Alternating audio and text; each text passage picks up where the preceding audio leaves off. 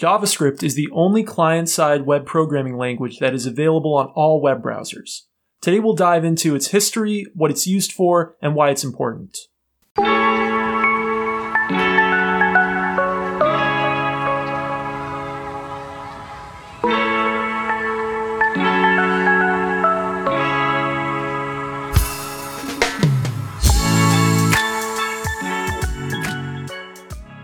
Welcome to Kopec Explains Software, the podcast where we make computing intelligible. This week, Dave, we're talking all about JavaScript. Let's start with, what is JavaScript? JavaScript is a programming language, of course. I think most people know that. But it's a very special programming language because it's the only programming language that's available in all web browsers. And that means it's the only programming language that we can really use for client-side programming on the web. That means parts of web pages that are interactive and made interactive through the web browser on the client's machine. So when you use a web browser, it has built into it an interpreter or just-in-time compiler for the JavaScript programming language. So you're using JavaScript almost all the time when you browse the web. Most websites have some kind of JavaScript to make them interactive. What's the relationship between HTML and JavaScript? In our last episode, we dived into HTML and CSS. I'll put a link to it in the show notes. And we also talked about the web more generally, including the HTTP protocol, web browsers, web servers, on a previous episode called How Does the Web Work? That I'll also link to in the show notes. JavaScript works together with HTML and CSS. HTML provides the structure and content of a web page. CSS provides the styling, what it looks like, how it's laid out for a web page. JavaScript provides logic. It provides interactivity. It means that when you click a button, something can actually happen. It does actual calculations. It can do actual calculations. And it can use those calculations to give you a more interactive experience. So JavaScript is the only real programming language out of the three. HTML is a markup language. CSS is a styling language. JavaScript is a true programming language. And we'll talk later in the episode about all the other places that it's used outside of web pages. But what really makes it special is the fact that it can be used in web browsers. There's no other programming language that works in all web browsers. But JavaScript should not be confused with Java. That's right. And we did a previous episode on Java that I'll also link to in the show notes. JavaScript and Java are completely different languages. It's a common misconception of people who aren't programmers that they're the same thing, but they're actually very, very different. JavaScript is a more lightweight and, like it sounds, more scripting language-like language, whereas Java is a more heavyweight language that really enforces a lot more structure. Java is an object-oriented language that was created in 1995. JavaScript happens to also be an object-oriented language that was created in 1995. They both happen to be inspired by the C language family in terms of their syntax. So from a 30,000-foot view, it looks like there's quite a bit of similarity. But actually, they're quite different. If you took a JavaScript program and you then tried to translate it into Java, you'd definitely be able to, but it wouldn't be a one-to-one translation generally. So JavaScript is only called JavaScript for marketing reasons, believe it or not. They were both coming out in 1995, and there was a lot of excitement around Java. And so when Netscape was coming out with their new language, they actually had an agreement with Sun to include Java and Java applets. And they said, for our new language, what if we made it like the little sibling of Java? So they said, let's just include that name. Let's get some of that hype that's around Java. We'll call it JavaScript. So that's really where the connection comes from. Other than that, they're two separate languages that have gone through a separate evolution, and they're used for different purposes today. And if you want to know more about what Java is used for, check out our previous episode. Can you talk us through a little bit of the history of JavaScript? Sure, yeah. I already mentioned it was created in 1995. Now, the interesting thing is it was actually created in just 10 days. Oh, really? Yeah.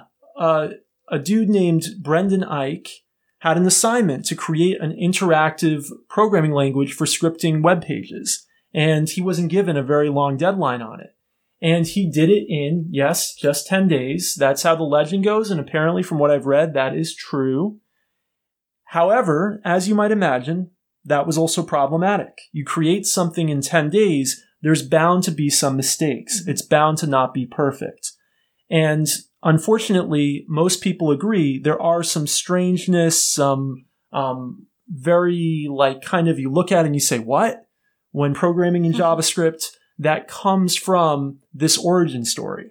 And that doesn't mean he didn't do a good job. He did the best job he could given the limited time frame. But the problem is with a languages quickly get widely used. And you can't go and undo some of those early mistakes you made because they then get incorporated into a lot of code and you don't want to make people change their code they've already written. So unfortunately, we're stuck with some of the mistakes that were made in the early days of JavaScript.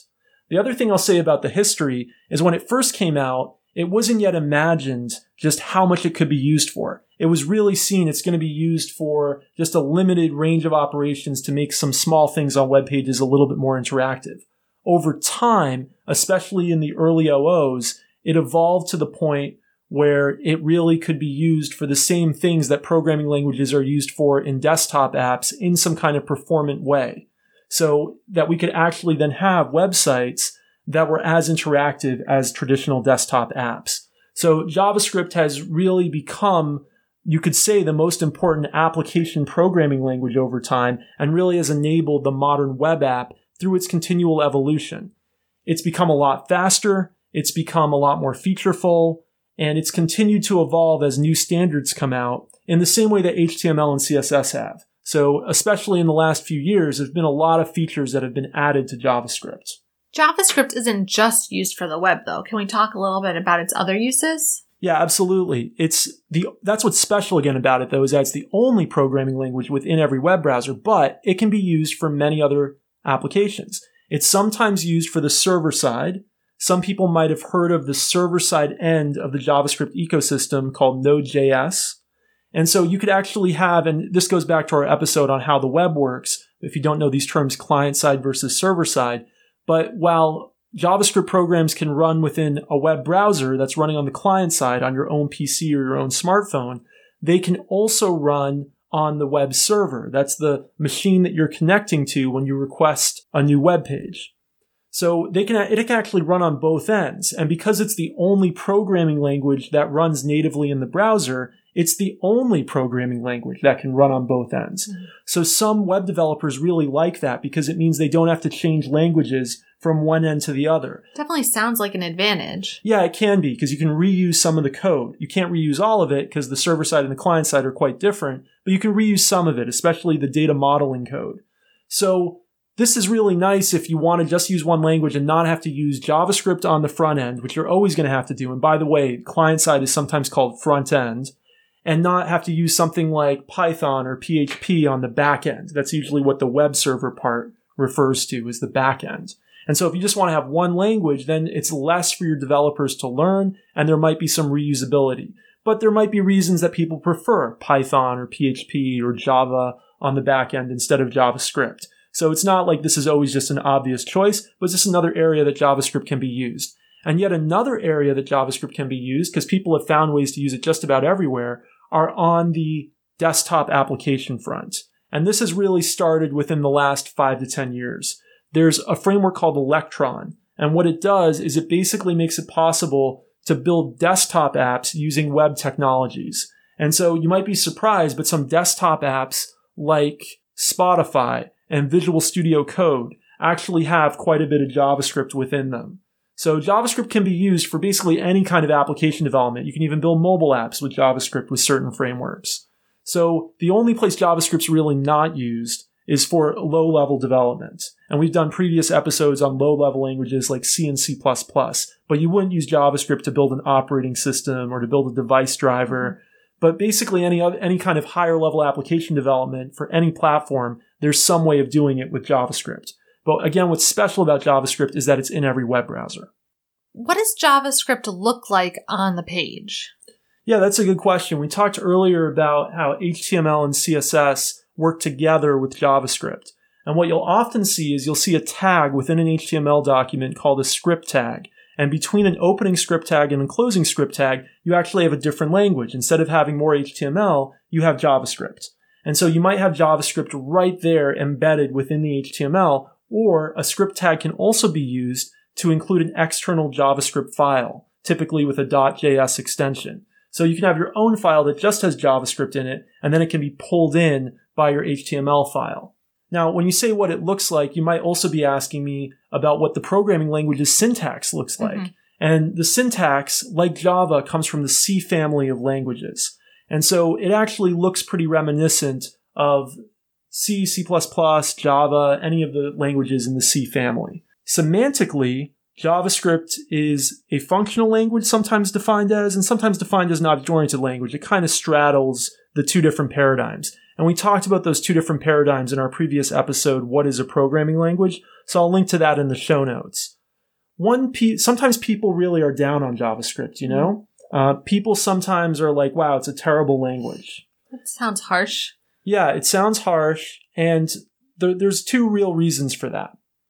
The first reason is that it does have these fundamental flaws that come from its history, come from it being designed so rapidly originally, and then over time kind of just amalgamating features from design by committee, because it is built by a standards committee now, and different web browsers kind of came out with new features for it, and then they ended up getting incorporated in standards and getting through all of them. So it is a bit of, sometimes syntactically, a little bit messy, and even semantically a little bit messy. So that's one criticism of it. The other big reason that it gets criticized is just it happens to be a language that's very accessible, because anyone who learns any web development usually learns a little bit of JavaScript.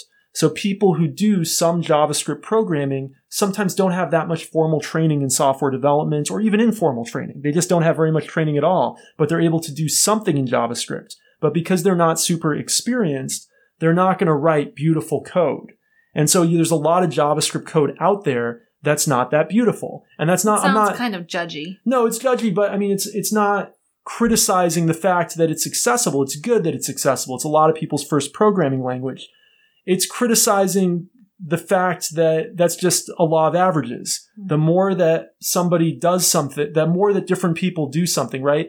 Let me give you an example. Not a lot of people actually are authors of full-size books, right? There are a lot, but there's not that many compared to, let's say, the number of people who are authors of letters, right? So if I averaged out all of the full-size books, because that's more of a concentrated, experienced set of writers writing books, the average grammar in a full-size book is going to be better than the average grammar if I took all the letters in the world. Sure. So just because JavaScript is a more accessible programming language that more people use, on average, the code quality is lower. That's not saying that people can't write good code in JavaScript, and that's not saying anything against the people that are just getting started in it. It's just a fact of life that there's more low-quality JavaScript code out there.